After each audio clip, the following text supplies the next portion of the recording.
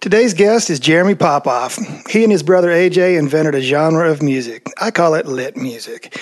Equal parts heavy guitars, power pop, and new rock. Lit has made 8 records, toured all over the world many, many times, and recently made the move to Nashville, where they've been coming to ride for probably 15 years. Jeremy and AJ recently made a Popoff Brothers record, which from what I've heard, it's killer. It's a new step in the ever-evolving process of being a working writer, a producer, and a musician. We hadn't spoken in a while, and it was great to catch up with my buddy, Jeremy Popoff. Oh, dude. Dude, that hat is awesome, man. Oh, thanks, man. Yeah, we just got them. I like that. Feels weird wearing your own merch, but hey, fuck it.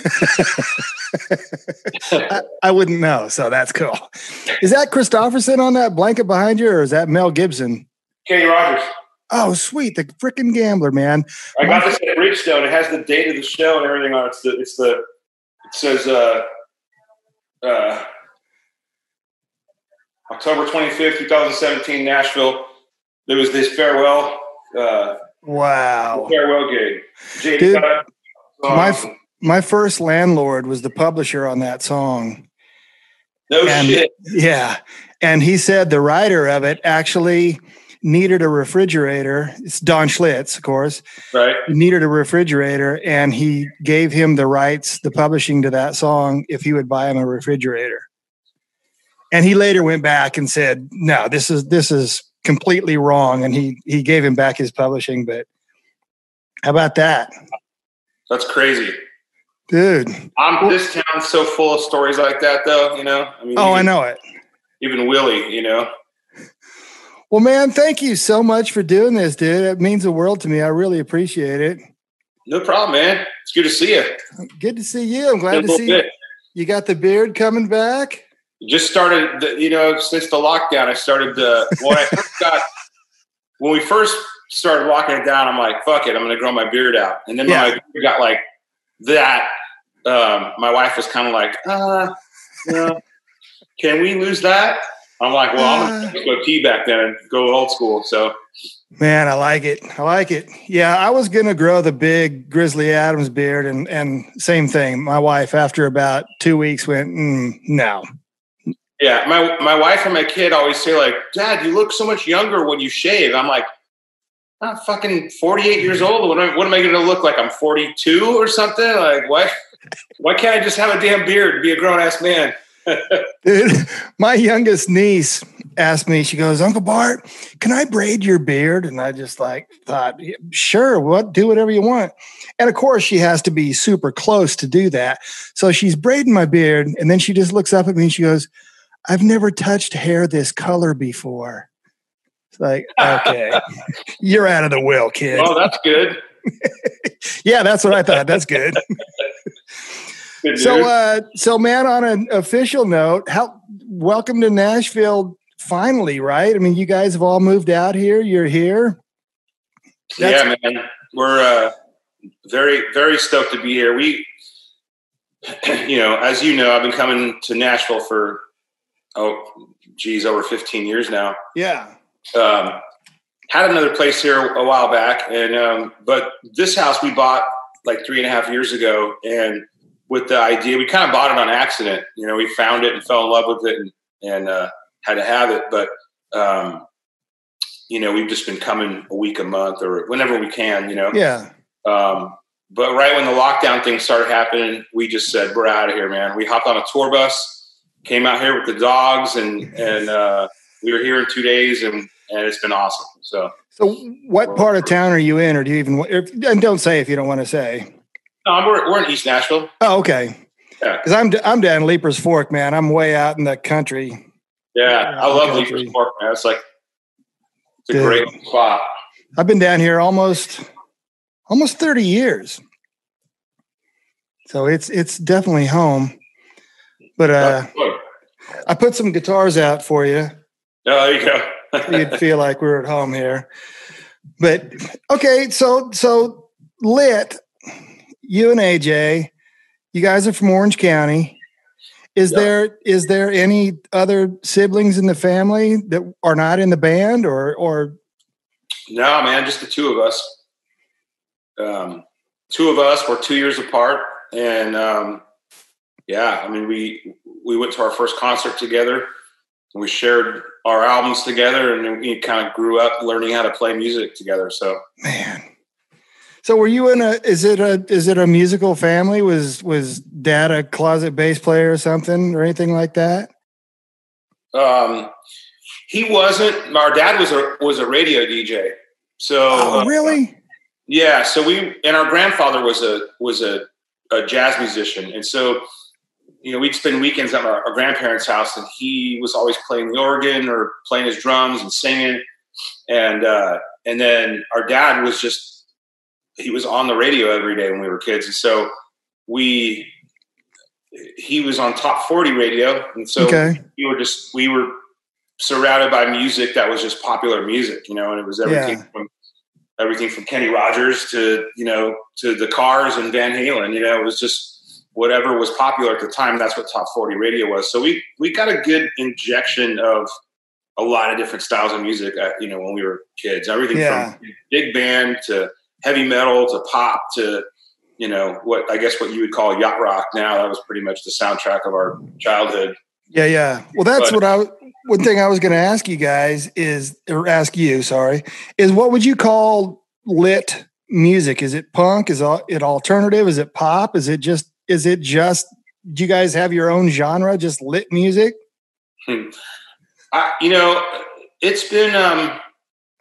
It's been classified as so many different things. I mean, we definitely became kind of known for that late 90s, early 2000s era of pop punk or alternative but we've always just considered ourselves a rock band, rock band, because we've got so many different influences and styles, and all of our records have kind of gone different places. We've experimented with all kinds of different, even on A Place in the Sun, which was our biggest record, that had My Worst Enemy on it. I mean, that had a song that had the horn section from Earth, Wind and Fire was, on one song. And then we had, we just were never afraid to just try stuff and to explore different sounds or different styles or whatever. So, but underneath it all, we're a rock and roll band.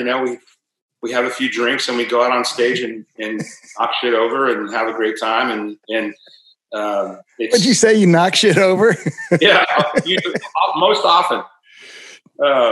We came from that era of, there was still a little bit of danger in rock and roll, and that was what we loved. We loved going to see a show and everybody on stage, including the amps and the cymbals and everything about what was happening was kind of like shit. At any moment now, this could go off the rails or something.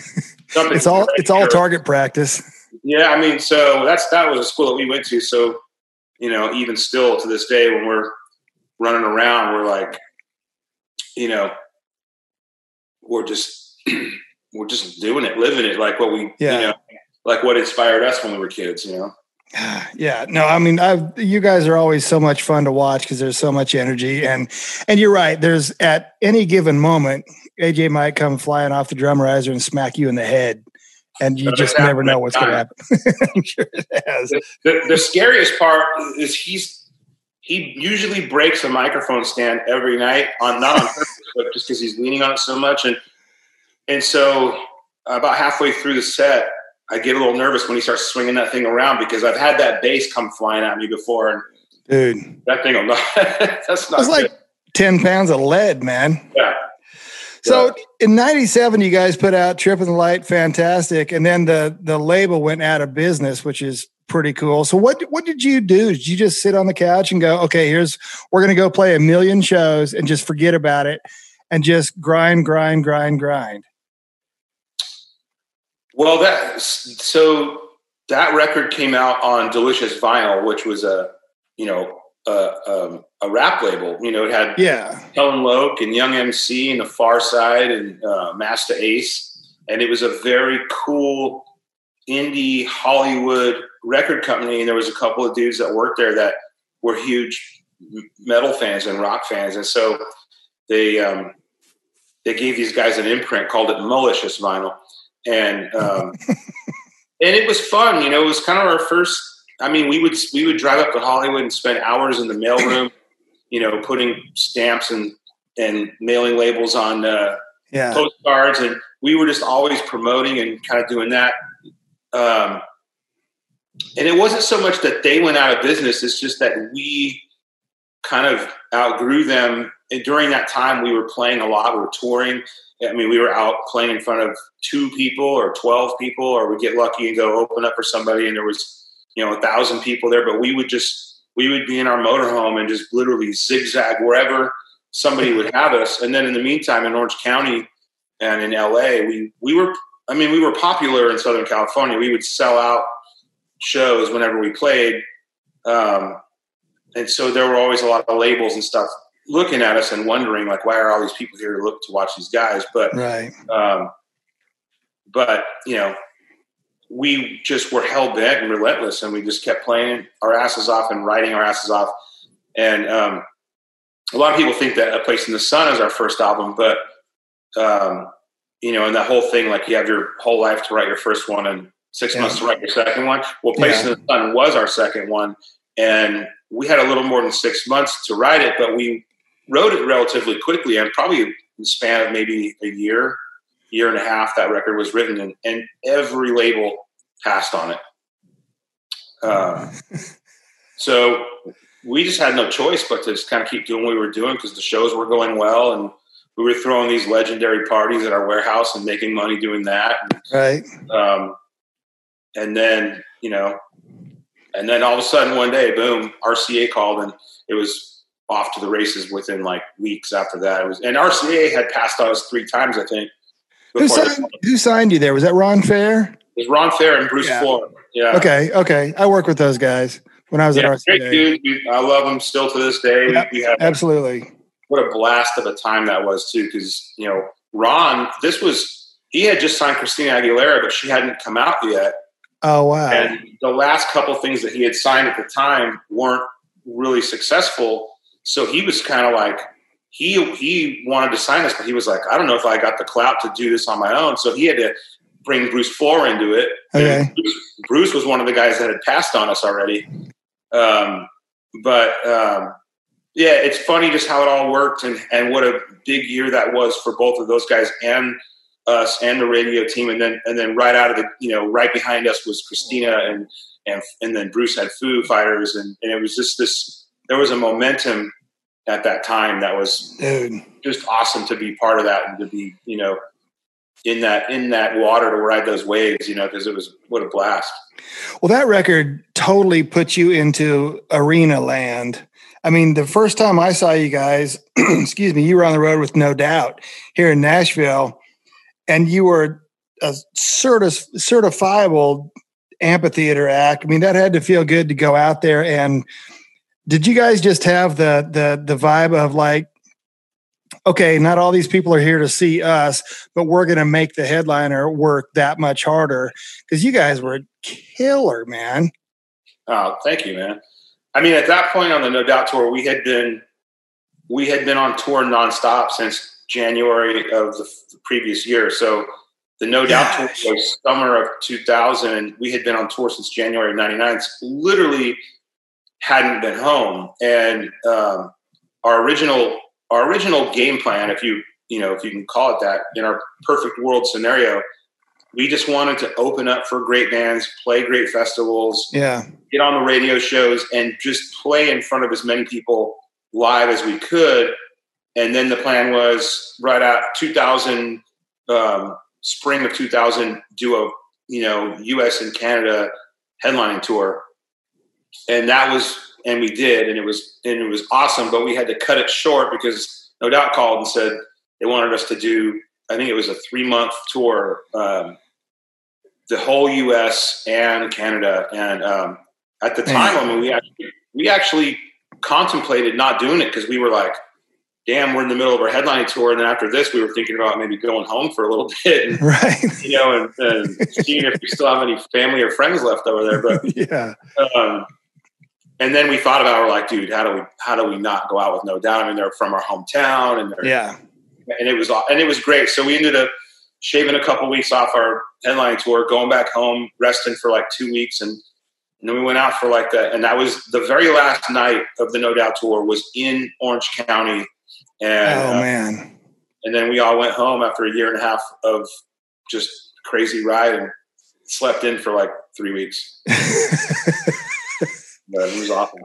So what was it like when you guys played Woodstock 99? What was that like? Man. Can you even put a description on it? The coolest thing I remember about Woodstock, the funny part is that we were still touring in our motorhome. We were still in a Winnebago. Okay. We hadn't had time to get back to California yet. Even though we had a gold record and it was approaching platinum and we had this, big hit on the radio, we were like, well, all our shit's in this RV and we're not going to be in California anytime soon. In retrospect, we probably could have figured it out, but at the time we were just like, no, man, we're going to stay in this thing until we, And, so we literally pulled up to Woodstock, Winnebago, like full Sanford and Son, just like all these killer buses lined up, and then Lit pulls in like, we got like fucking chairs strapped to the roof and shit. And it was, so I remember that, and I remember how many people were in our RV partying and drinking Jaeger with us. It was like, for some reason, our schlocky motorhome was always like the magnet for just like dudes and other bands and just like people. We had a Jaeger machine on it, and it was. So I remember that, and I also remember it being, that was summer of '99. Yeah, and so we had been out for 6 months up till that point. And there was no social media then. So it was, and we were the first band on the pay-per-view. So it was the first time our friends and our families got to see what we were up to. And that, I think, was the biggest thrill of it was, I mean, cool. It's great having the poster with your name next to all those great names. But for us, it was awesome that our grandparents and our friends and just everybody, our parents, they got to like, put it on their TV and go, oh, look, there's the boys and they're doing it. And wow, look at that crowd. And we knew they were watching. So it was kind of neat, But do you have any idea how many people were there? Geez, I have no idea. That's got to. If you see footage of Lit playing it, we were actually on the side stage. Oh, so, you were? I mean, I think there was maybe 80,000, 90,000 people on the damn side stage. Yeah. Well, I don't know if they called it the side stage. There was definitely, I don't know if it was the east stage and the west stage or whatever. There were two. I mean, our stage was massive. Probably still to this day one of the biggest stages we've ever been on. So I don't know that the other one was necessarily bigger, but it was crazy. I mean, it was like, probably one of the first times that I looked over and like really had a tough time seeing where Kevin was, because it was like, right. 80 yards away or something crazy. You're just looking for a bass guitar.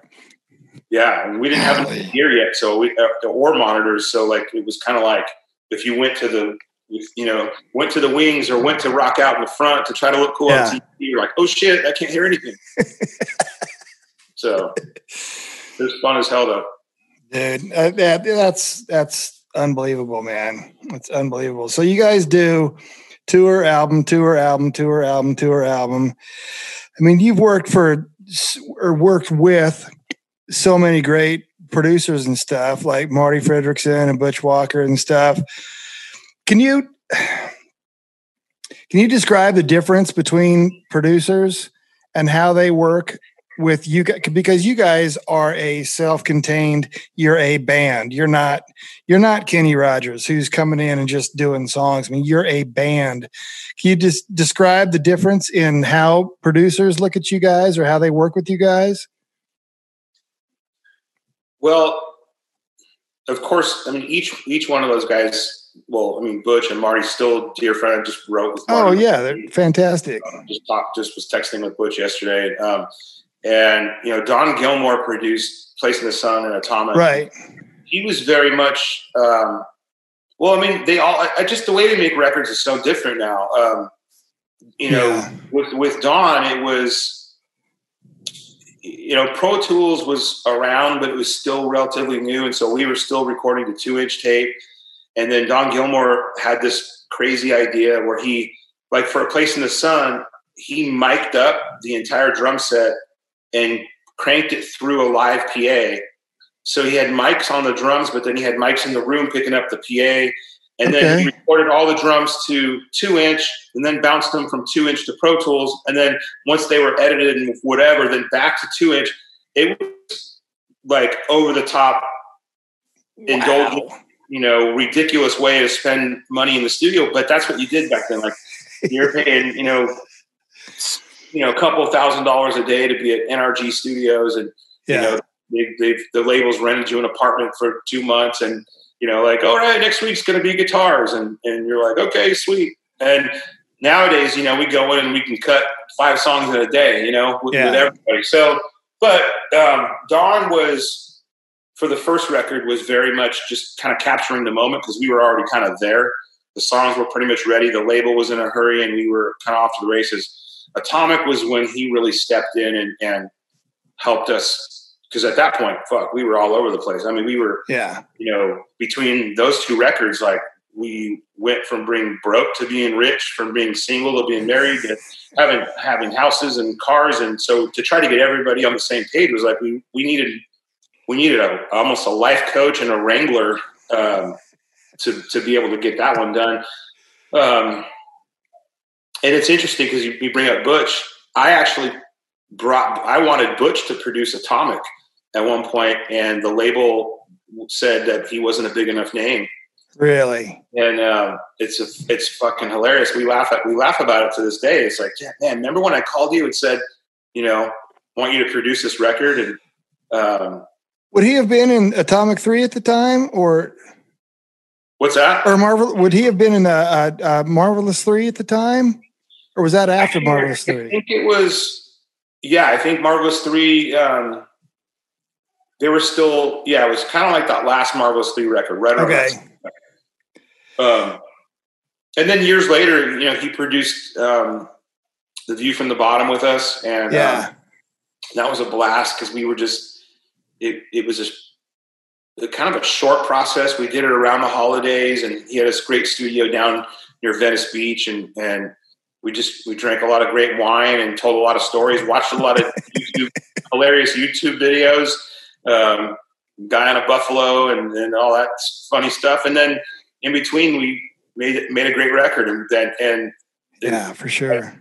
There were times where we had to kind of stop having fun for a minute and focus on, what we were doing, what we were making. But Butch is, we've been really like good friends since we met. We kind of grew up playing in bands together on the Sunset Strip, and we didn't really know each other then. But when we started doing radio shows together in like 99, 2000, we had that in common. We reminisced about the old Hollywood days that we kind of cut our teeth on. And he's just a ridiculously talented. It doesn't really matter if he's singing or playing or recording or writing or whatever. He's equally good at all of those things. And Marty too, man. Marty's kind of a chameleon in a way. Like, I feel like with Butch's stuff, you can tell a Butch Walker production almost the instant you hear it. You know? I would totally agree with you. Which I think is awesome, Whereas Marty is more of like kind of morphs into the band a little bit, and almost you can't really tell. I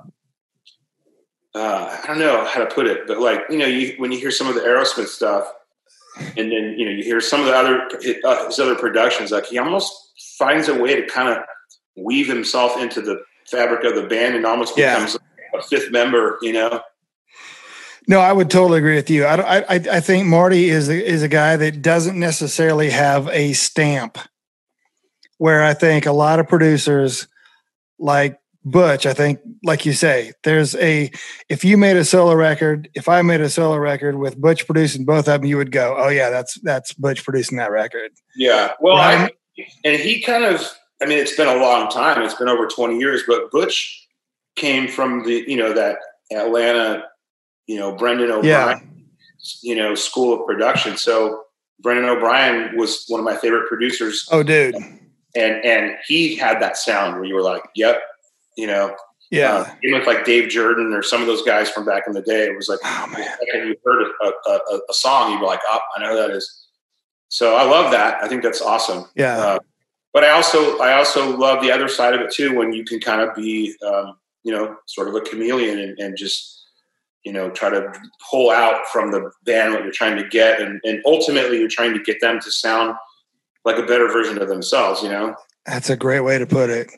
I think Butch is a big guitar and amp guy, and not necessarily, I know he uses Pro Tools, but it's not like the main tool that he uses. You know what I'm saying? It's like, I think he's if you look at his studio out in LA now or around LA, it's like, it's really organic. It's like, it's old tube stuff everywhere and a pool table and old motorcycles. And it's kind of really organic, and it's kind of old schooly, even though it's really high tech.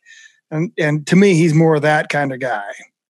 Well, and that was one of the things that we kind of bonded over too, after the whole music business, Hollywood days, all that.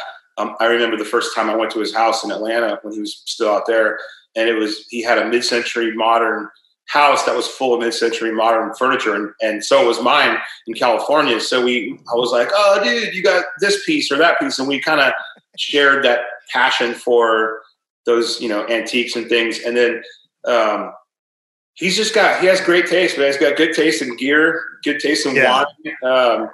And I think organic is a great way to describe his workspace, because it is very organic. There's a lot of stuff without it being cluttered. It's very kind of a creative space. So there's stuff around, but not like in an overwhelming way. It's more of an inspiring way. And then they'll just put a cool piece on the wall or a cool piece of old gear over here where it prompts you to go like, dude, what is that? Like, what does that sound like? Oh, well, let's try it. Very organic and very comfortable. You don't feel, when you're working at Butch's place, you don't feel like you're in a studio. You don't feel like you're in like the old school menu book, right. Ocean Way or something like that. I think from what I've seen, and obviously I've never even met him, but it looks to me like when you walk in that could be your living room. That could be my living room. Totally. Or my basement or whatever. It's like, yeah. So how do you, obviously, excuse me again, how do you bring songs to the band? How does that work? Because obviously you and AJ are the main writers. How do you bring songs to the band? How do you bring songs to a producer? I mean, what's the process in letting the other guys know this is what we're cutting? Well, I think it's usually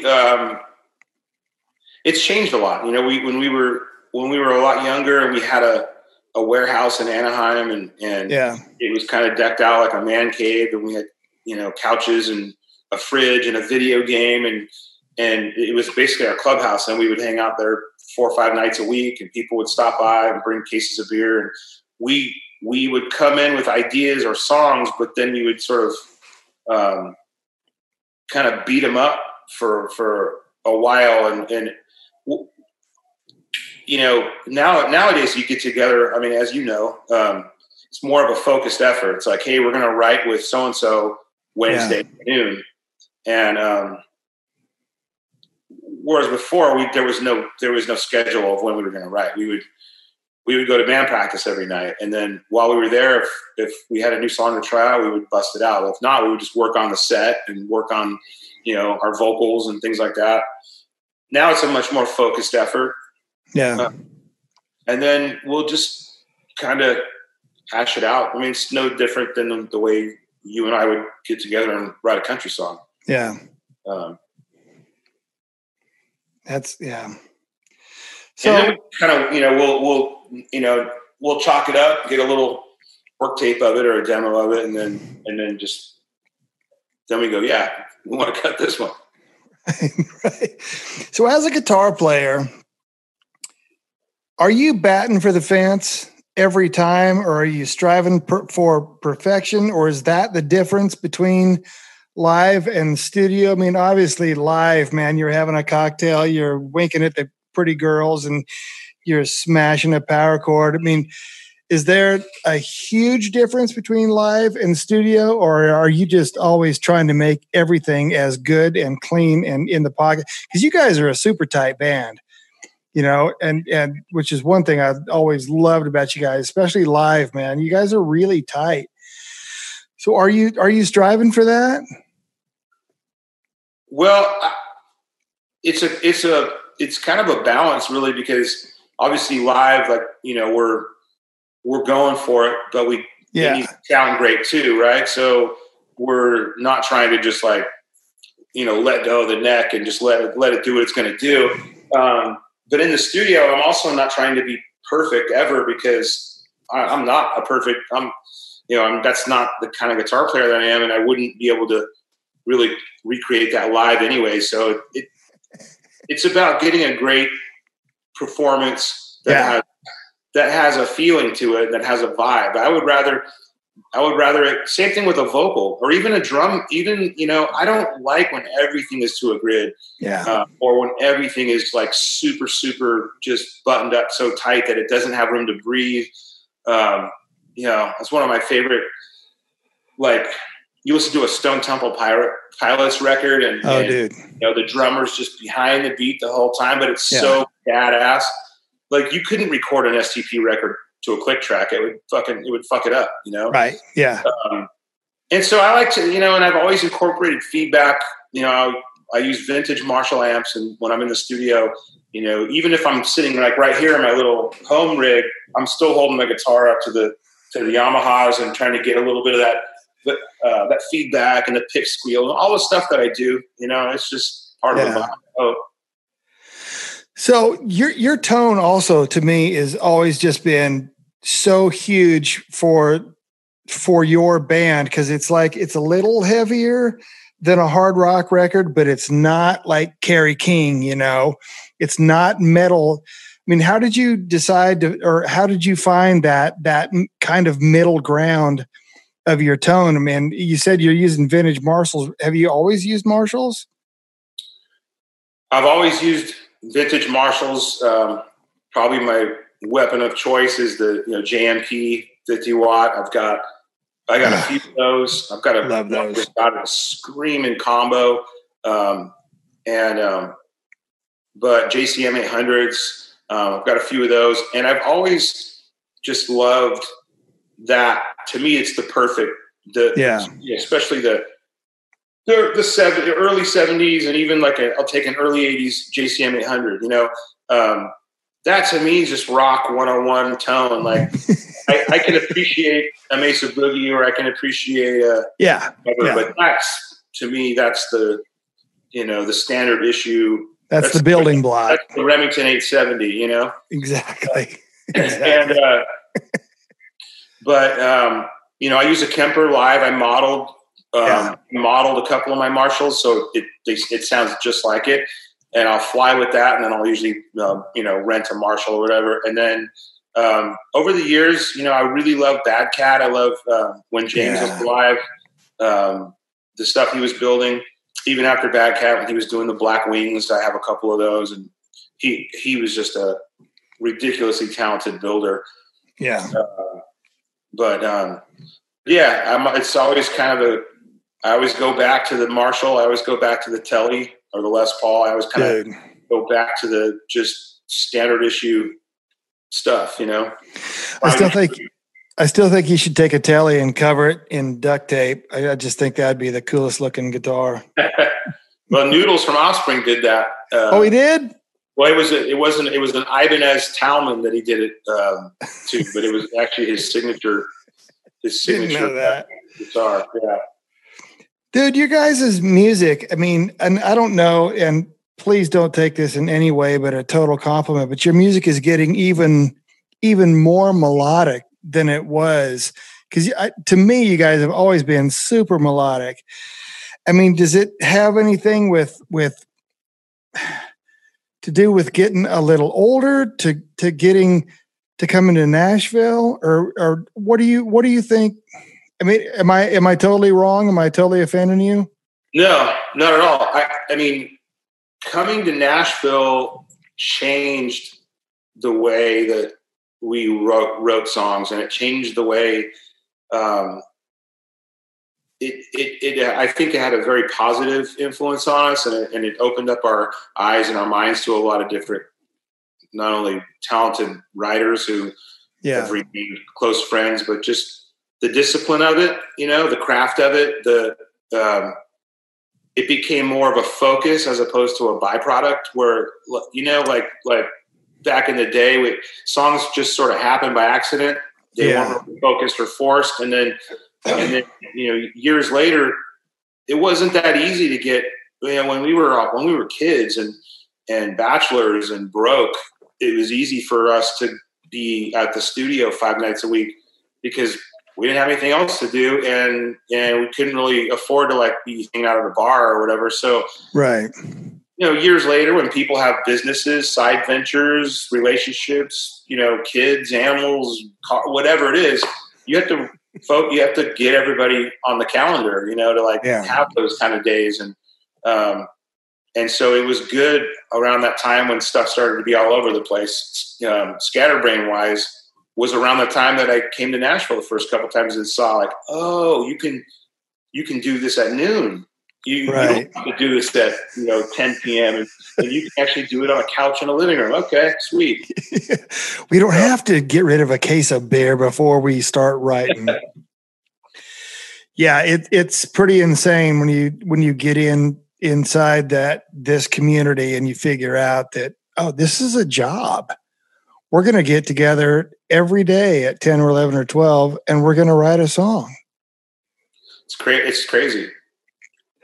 So you obviously write quite a bit with one of my best friends, Jeffrey Steele. Who else are you writing with in Nashville over the last 15 years? Who are some of your buddies? I know Jamie Johnson's one of your buddies. Yeah. Randy Houser. Love all those guys. Jamie was just over at the house yesterday. Oh, cool. We're written a bunch with him. Obviously, Steele is he's one of the most talented dudes out there. One of my favorite singers, songwriters, humans. So he's been consistent all the way through. Jonathan Singleton. A badass, and written a bunch with him. There's a lot of great guys. I mean, there's just so many. This town never ceases to amaze me with the raw talent, and it's such an honor to get in a room, because we all have these ebbs and flows and waves. We're on a roll or we're in a lull, and we're kind of and sometimes it's awesome to hook up with somebody that's on a different part of the roller coaster, Sometimes it helps kind of pull you out or, shove you. It's cool how it works in this town. That's a great way to put it. I've always thought that, excuse me, again, holy crap, over the years, you go, if you and me write 20 times in 2 years, some days you're going to write the song. Some days I'm going to write the song. Some days we're going to write the song.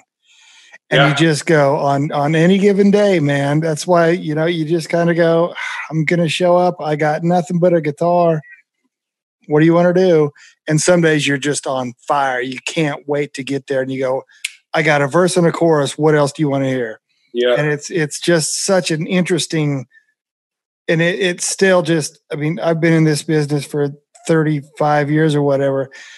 And just that someday, you start and there is no song, and 3 or 4 hours later, there's this song, man. And it's so spiritual and ethereal and magical. It just, I don't even know how to explain it, man. I'm with you, man. I've told people that, when people say so how do you like to do it? Is it the words first, or is it the music first? Right. I'm like, I'll take it however I can get it, man. I'll literally, if I can be inspired by a food label, I'll take it. It's but there's something about that room, and I've discussed it with all my friends that write. There's something that just happens when you're in the room, and what I really find kind of fascinating about Nashville, about the writer community, is nobody's like, oh yeah, no shit, I know, I this is easy, I know the way to do this. Right. Or, just trust me. Everybody is equally as fascinated with the process of, it's just like waiting for lightning to strike and being able to harness it in a bottle. Dude. And it's like, and none of us nobody that I've met has lost that sense of like, wow. Yeah. Like you just said, we walked into a room, there was nothing. We're walking out with this thing that's alive and breathing now. And that I can't get out of my head. Like, that's the best, man. That's I mean, the only thing I can compare it to is like golf. It's that getting that one, killer drive in, or, hitting that birdie shot that makes you go play golf again. Because it's like, even though if you go out there and you hack and you suck at it, and like, well, I've crushed a 300-yard drive before, I know I can do it again, and it keeps coming back. That's so funny, man. I just got new clubs and I've been taking a lot of lessons. And that's what I keep telling my teacher is I need one good drive, one good iron shot, and one good putt. And then I'm coming back again next week. Yep. Dude, that's amazing, man. So you and AJ started the Popoff Brothers with this awesome song, Sons and Daughter of Summer. Are you guys, is this a, obviously Lit's not done. Are you just going out and just doing something just for fun, just for you guys, so you can hang out more? Well, I think it was, 2 years ago? We put a record out that we recorded here in town. Yeah. With Corey Crowder, called These Are the Days. Yep. And it was very much a country leaning record. Yeah. Because I think that it was kind of like it had been a few years since we put a record out. We were writing all these songs that we were really stoked on. And AJ and I just kind of decided like, hey, this is where we're at. This is what we're doing. And if Lit fans give a shit, then they could come check it out. Which they will. And I think that it's really, as a record, I think it's one of our best. I think the songs on it are really great. But I think it was a little confusing to both the country community and the rock community, even though, My Worst Enemy, I joke about it. I mean, if you walk up and down Broadway, well, pre-COVID, but if you walk up and down Broadway, every country band in any honky tonk is playing My Worst Enemy 2-3 times a night. Country fans know it. Chase Rice and Dustin Lynch and other guys, put it in their set, and the crowd goes apeshit. And so it's not that weird for us to love country the same way country loves certain rock songs. Yeah, for sure. But I also think that it's a lot easier for AJ and I. People will know when they see Popoff Brothers, they'll know it's us. So if if they want to check it out, then they can. But we're going to focus Lit back towards what people expect out of Lit. We're going to go back to that kind of 99 to 2003 era of rock and roll, which I think is long overdue, not just for Lit, but just for rock and roll in general. I really miss that era of great music. And I think, when you drive around these days and listen to rock radio, it's very much, it's nostalgia in the sense that, you still hear us and Offspring and Blink and whatever those bands were, Jimmy Eat World. It's like, it's all that era. And then it's like some new stuff that you're like, wait, what the hell is this? We skipped like a decade of like new bands. I mean, there was a couple, but when you look at those festivals that we were playing, man, with like, it was like, Kid Rock and The Offspring and Red Hot Chili Peppers and Stone Temple Pilots and, all these huge bands, No Doubt and Foo Fighters and, and even like Black Sabbath, we got, Kiss, we got to play with, and just like these monster lineups of just, crazy bands that had sold millions and millions of records. And then it was almost like 2005 came around and it was just crickets, you know, when it came to like that, just that energy of that genre. I don't really know why or what happened, but that's a really good point. It's weird to see on like Instagram and stuff that Pantera's first record is 30 years old. That's just so weird. I mean, like everything in the world every day makes me feel old, but that really makes me feel old. Yeah. And it's just feel old that ours is, you know, that Place in the Sun is 21 years old this year. Is it really? Jeez. Oh yeah, it is. Wow. But we had this whole Place in the Sun turns 21 tour planned, and before we got fired, before we lost our jobs this year. But I say that actually we're going to Texas tomorrow to play. Oh yeah, I was going to ask you about that. What are you doing in Texas? We're playing a show. It's about an hour outside of Dallas, and it's an outdoor like concerts in the park kind of series. Okay, cool. And you know, it's been a little nerve wracking. We've had guys in the band and girls of guys in the band that have been concerned, and of course we're concerned, and we've been in daily contact with the promoter. We have our own contract writer now. Because we're playing Sturgis next month. We had like 50 shows, and now I think maybe we have 6 or something, but we're going to do our best to hang on to them and to do them because one, I think we can do it safely. All the protocols that we're going to do, I mean, we're all going to monitor each other and make sure that everybody's good and healthy. Yeah.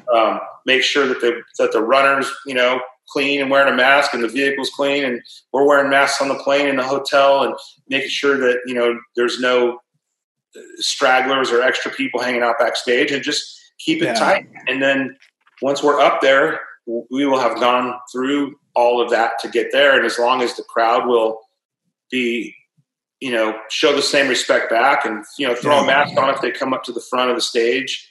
So this isn't a drive-in show. This is an actual show.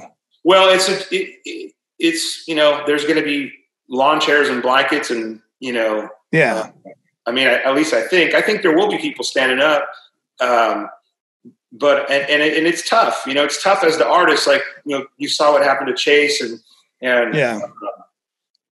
it's like there's these people. You know, I was in California last week, and I was at an outdoor restaurant with my mask. Took it off because I was sitting at the table having a drink. All the tables were spread out. It was just, you know, and just you see this asshole come walking in with his camera, and he's just walking around filming people, and you know, there's one at every show too, just trying to get that one shot that they can, you know, fuel the flames for. And it's like, you know, I think, and we'll see, man. I'll call you next week and let you know how it went. But I don't see the difference between, you know, if we can do all these things that we're doing to get up onto this stage, and as long as the promoter and the security of them tell people, hey, you know, stay on your blanket, stay in your easy up, stay on your tailgate, or if you're going to stand up, put your mask on. Yeah. It's no different than the crowds I see at Kroger or Home Depot. Man. I mean, you know, amen. So it's like, we can do it. We can do it safely. Yeah. And, but I think it has to be more of a respect thing. I think fans, I mean, look, there's not a lot of us left that have any shows, whether they're for us to go play or for you to go see. Yeah. There are very few and far between left in 2020. Yeah. And the only way that they're going to survive and stay on the calendar is if people start seeing pictures of crowds all wearing masks, so that the people that are waiting to attack live music, just like they're attacking bars and everything else, I mean, we're just giving them we're giving them fuel to attack us with. And it's just put the fucking mask on and let's have a rock show. And then absolutely. I mean, I've been saying for months now, it's a lot easier to wear a mask than it is to wear a ventilator. Well, and here's the thing too. And I was telling this to one of my friends the other day. I don't know that masks work. Yeah. But I don't know that they don't. Right. And I don't want to be on the wrong end of that. but it's more of a respect thing. Like I wear one when I go to the store. I wear one when I go to a restaurant out of respect for the employees there. It's not about me and my political beliefs or whether I think they work or not, or is it an N95 or a piece of cotton.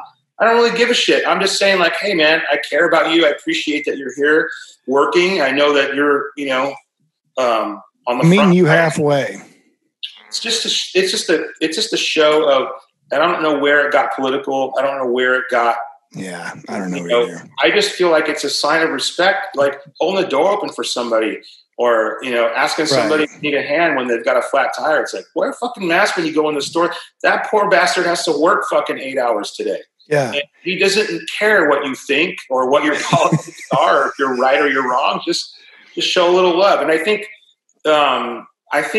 with music and with shows, I think those are essential, especially now that people are going on day 100 and whatever it is of lockdown stuff. And you've had so many of your freedoms kind of ripped away from you. You've lost your livelihood, or you're about to start losing your unemployment, all these different things, right? Yeah. And then you've got a show that you can go to next Saturday and blow off some steam for an hour and a half. And and I think that is super important, super essential for sanity's sake, and it unites people, and it's a positive thing. It makes you feel better. And when you take that away from people, it's just one more thing you're taking away. It's just further down the rabbit hole of despair and hopelessness and all that stuff. And I'm not trying to say, believe me, I'm not trying to pat myself on the back. I'm saying live music in general. Like, if there's a chance that you can go see a concert in a park or see a drive-in, listen, for me, for you, for anybody going to play a show, there's nothing different about what we're about to go play in Texas than a drive-in. We still have to travel to get there. Our crew has to travel to get there. We're all still in close proximity with our band and our crew, and we've got to do all the same shit. Once we get on the stage, I don't care if you're in bubbles or cars or helicopters. Our job is the same, So it's like, so that's why I say, I think it can be done. I think it can be done safely. I hope so, but I think everyone has to just ditch the politics and just make it more about like, I'm not fucking up my chances of going to this concert. I want to, Man, the one thing I completely agree with what you're saying there. The one thing it's getting super weird is the Live Nation thing with guarantees and everything, just absolutely raping bands, in the future. And I hope they get that under control, because that's going to kill every small to mid-level act. It's not going to kill you guys. It's not going to kill Journey. It's not going to kill Def Leppard, but it's going to kill every small act. And I hope they get that under control, man, because that's just what they're doing. I think is awful. Well, I think instead of, I understand it, and I understand the fear of, because everybody wants to start putting stuff on the books for next year. Yeah. But we've seen how quickly that can change just on a dime. Yeah. Here in Nashville, just today, and they said, "Oh, we're going to go ahead and extend the curfew, the bar curfew till mid-August or something." Yeah. There's no rhyme or reason, and they're going to keep extending it. It's like when they raise the price of your water or anything, they don't ever call you and say, "Hey, guess what, man? Now we're out of that slump. We're going to lower the prices now." Right. It's the same thing when you give these guys way too much power to make just blanket statement rules like that. They're not gonna be incentivized to undo that shit. Not anytime soon. It's like, but hey, let's see how much farther we can push this. And it's like, fuck, man, 120 something days. Something's not working, right? Something's not. But. And I'm not one of these. I'm not saying anything one way or the other. I'm not saying it's like, let's just open it and fuck it. No, that's not. I'm not saying that either. I'm just saying. No. At some point, it's just kind of like, all right, we get it. Yeah. So can we go back to being responsible for our own health and our own safety and make our own decisions and go out and do all the things that we need to do to protect ourselves and our family? And I have elderly parents. And the last thing I want to do is expose them to anything. But I think, all right, I get it, man. I'll wear my mask. I'll wash my hands. Can I please go outside and play? Yeah, dude. Yeah, we're going to a wedding here in a couple of weeks, and my parents are 83, and my mom has bad asthma. And so we've said, you know what? Tennessee is one of the top 14 states as far as being the worst right now. I go, if you tell us not to come to the wedding, we're not coming to the wedding. And it's like, well, we figured out ways around it. But anyway, I don't know, man. Anyway. Well, I just think at the end of the day, we all need some sense of normalcy, even in small doses. Yep, for sure. And I just think, doing, not to dwell on the whole mask thing, but little things that we can do. Honestly, more restaurants would be open right now if people would have just worn their masks in the restaurant.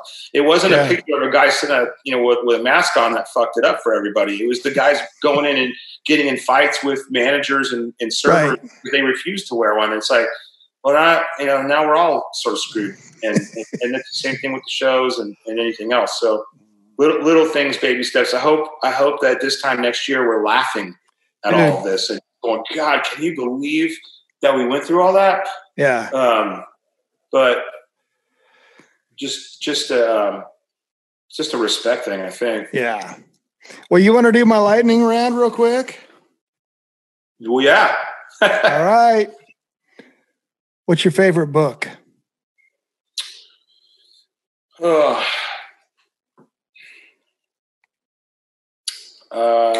Shit. Well, I've only read 3 in my life. I loved Chuck Zito's book, his Hell's Angels book. Okay, cool. I love, what's it called?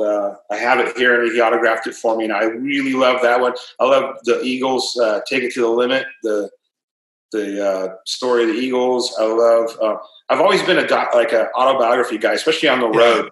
I loved Hammer of the Gods, the Led Zeppelin book. Oh, yeah. Never been a real big fiction guy. Something about like guys on tour want to read about other guys on tour. Right. You relate to it, I guess. But yeah. Yeah, I think this year I've read about 36 books, 37 books. Yeah. And I don't read a lot of fiction because I figure if I'm going to read something, I'm going to read something that's going to help me out or educate me. But so are you a bath or a shower guy? Shower. What's the last gift you gave someone?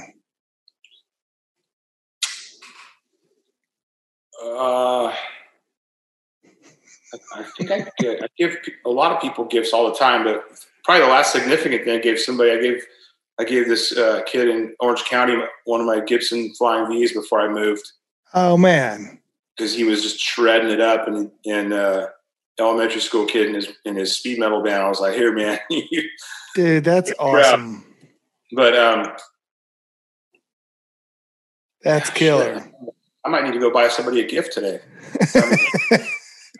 So you mentioned this an hour ago. What's the first concert you saw? How old were you? And did you get a t-shirt? Yep. Still have the t-shirts in shreds, but Iron Maiden Killers Tour. Yes. Opening for UFO in 1981. Opening for UFO. Maybe it was 80 because I was 9. My brother was 7. And that's what started it all, man. That was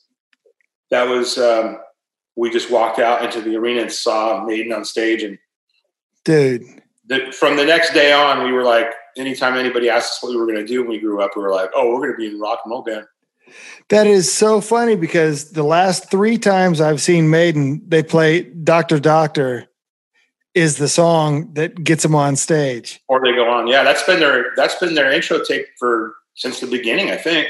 Has it really? Yeah. When you hear Dr. Doctor come on, you know they're coming on next. Yeah.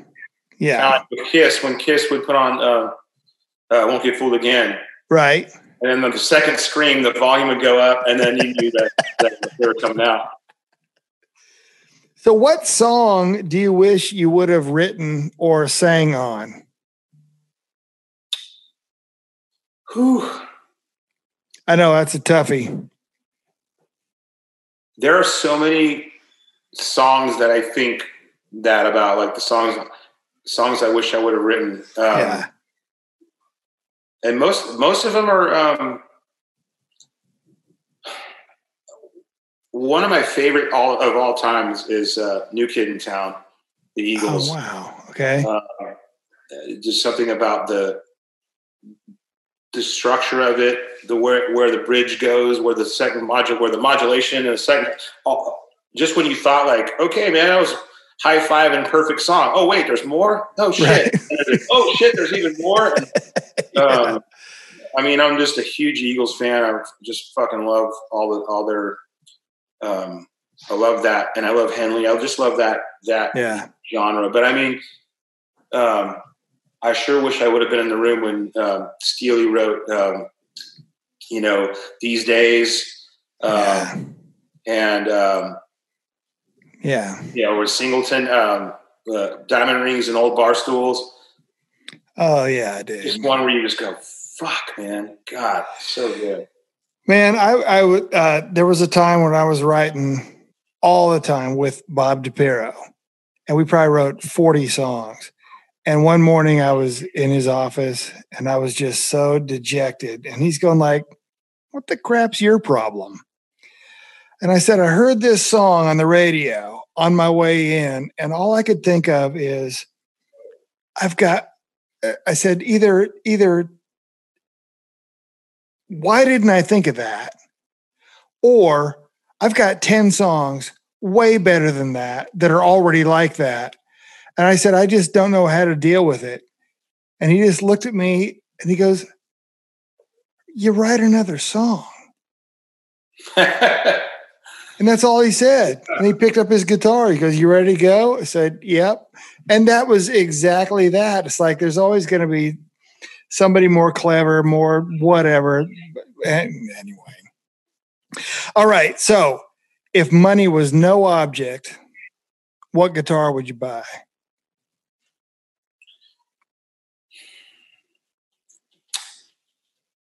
Man, I don't know. All my guitars. So I'm a terrible collector. I've got a bunch. Most of my guitars look like they've been dragged around by my truck for a few miles on the road. Yeah. And so I would never really want anything that was so expensive that I couldn't play it or I couldn't bust it out, Yeah. I used to have one. I used to have this one. It was one of 10.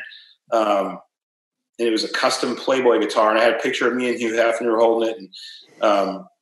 And I used to keep it. It was a Les Paul, right? It was a Les Paul. And they only made 10 of them. They had another series where they made a few more, but this was literally, I think it was marked number 10 of 10. And I used to keep it in my gun safe because it was such a, crazy piece. But I also left the tag on it and I never played it. It was my Spinal Tap, Right. Yeah, played.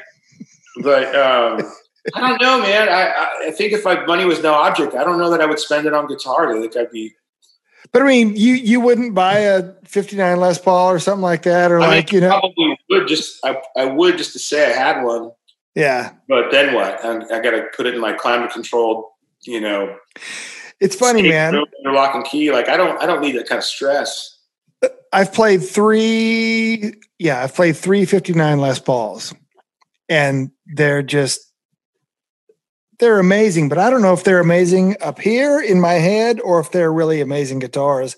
And then I think Kirk Hammett bought Gary Moore's 59 Peter Green Les Paul. It's like, well, that must now be the saddest Les Paul in the world because Kirk Hammett's playing it. No offense to him, but it's like, that's a great guitar. It's like, yeah, I don't know. I'm with you. John Stone, buddy of mine in town, writer, musician, producer. He, if when it comes to collecting guitars, I could kind of live a little bit vicariously through him because he's the guy that he'll just figure out a way to buy it. And so if you've got one of those and it's for sale, his whole mission for the next till he gets it is how he's going to do it. And he's got some crazy guitars that he's always telling me, "Oh, dude, you got to try the blah blah blah." I'm like, "Fuck, I'm afraid for you to bring that in my house, man." Right. Have you seen my scars? So if you weren't doing this, if you weren't touring the world as a rock star and writing songs and loving your life, what the crap would you be doing?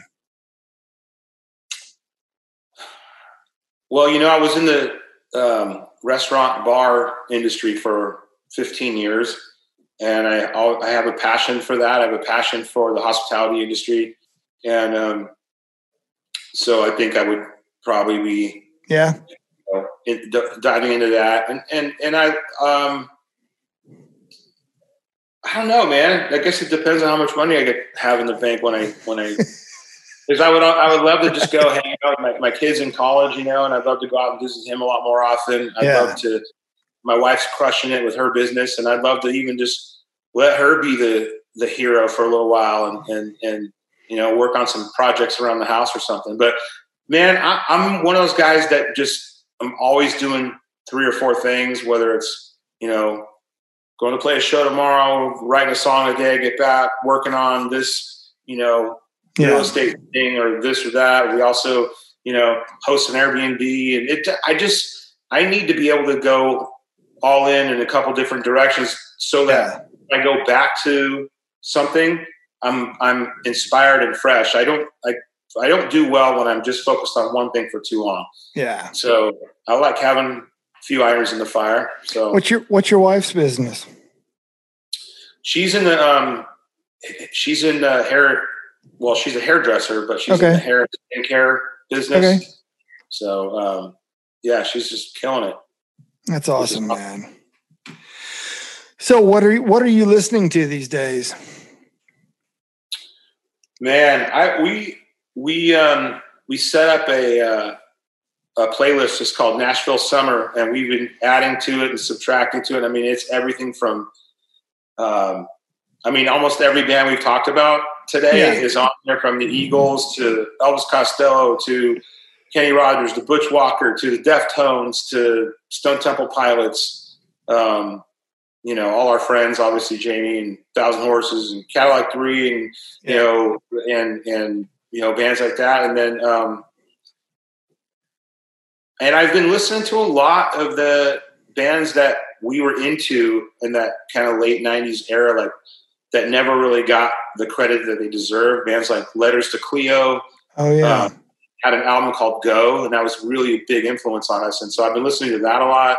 Been listening to a band called The Muffs, which was kind of a girl-fronted pop punk band from LA, very underrated and cool. And then just stuff like the Used. I love the Used. I love that first Used record. I just think it's a fucking masterpiece. And Avenged Sevenfold. I mean, it's just so across the board. But I've been really getting back into that. What I was listening to from like 95 to 05. And that's been pretty fun. That's killer, man. So my go-to is always the Eagles, though. I could just, if I had to, the whole Deserted Island thing. I mean, if you just give me Greatest Hits 1 and 2, I'll be fine. Have you seen them since Vince Gill has joined them?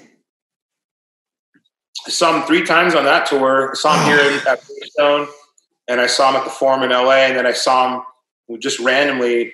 My son was out on the road with us a couple summers ago, and we had a day off in Philly, and they just happened to be playing the stadium that night. So, man, I got a ticket and took my son. And is it great? Oh God, I mean, so good. And Vince just I remember the first show we saw was at Bridgestone, and it was kind of Vince's. I mean, of course, he's freaking mayor. I wish he was the mayor of Nashville. Yeah, he's the probably one of the most revered guys in town, right? Oh man, play in his hometown arena, but still, the Eagles fans at first were just kind of like, and he goes into that first song, and right after the first chorus, the crowd just stands up.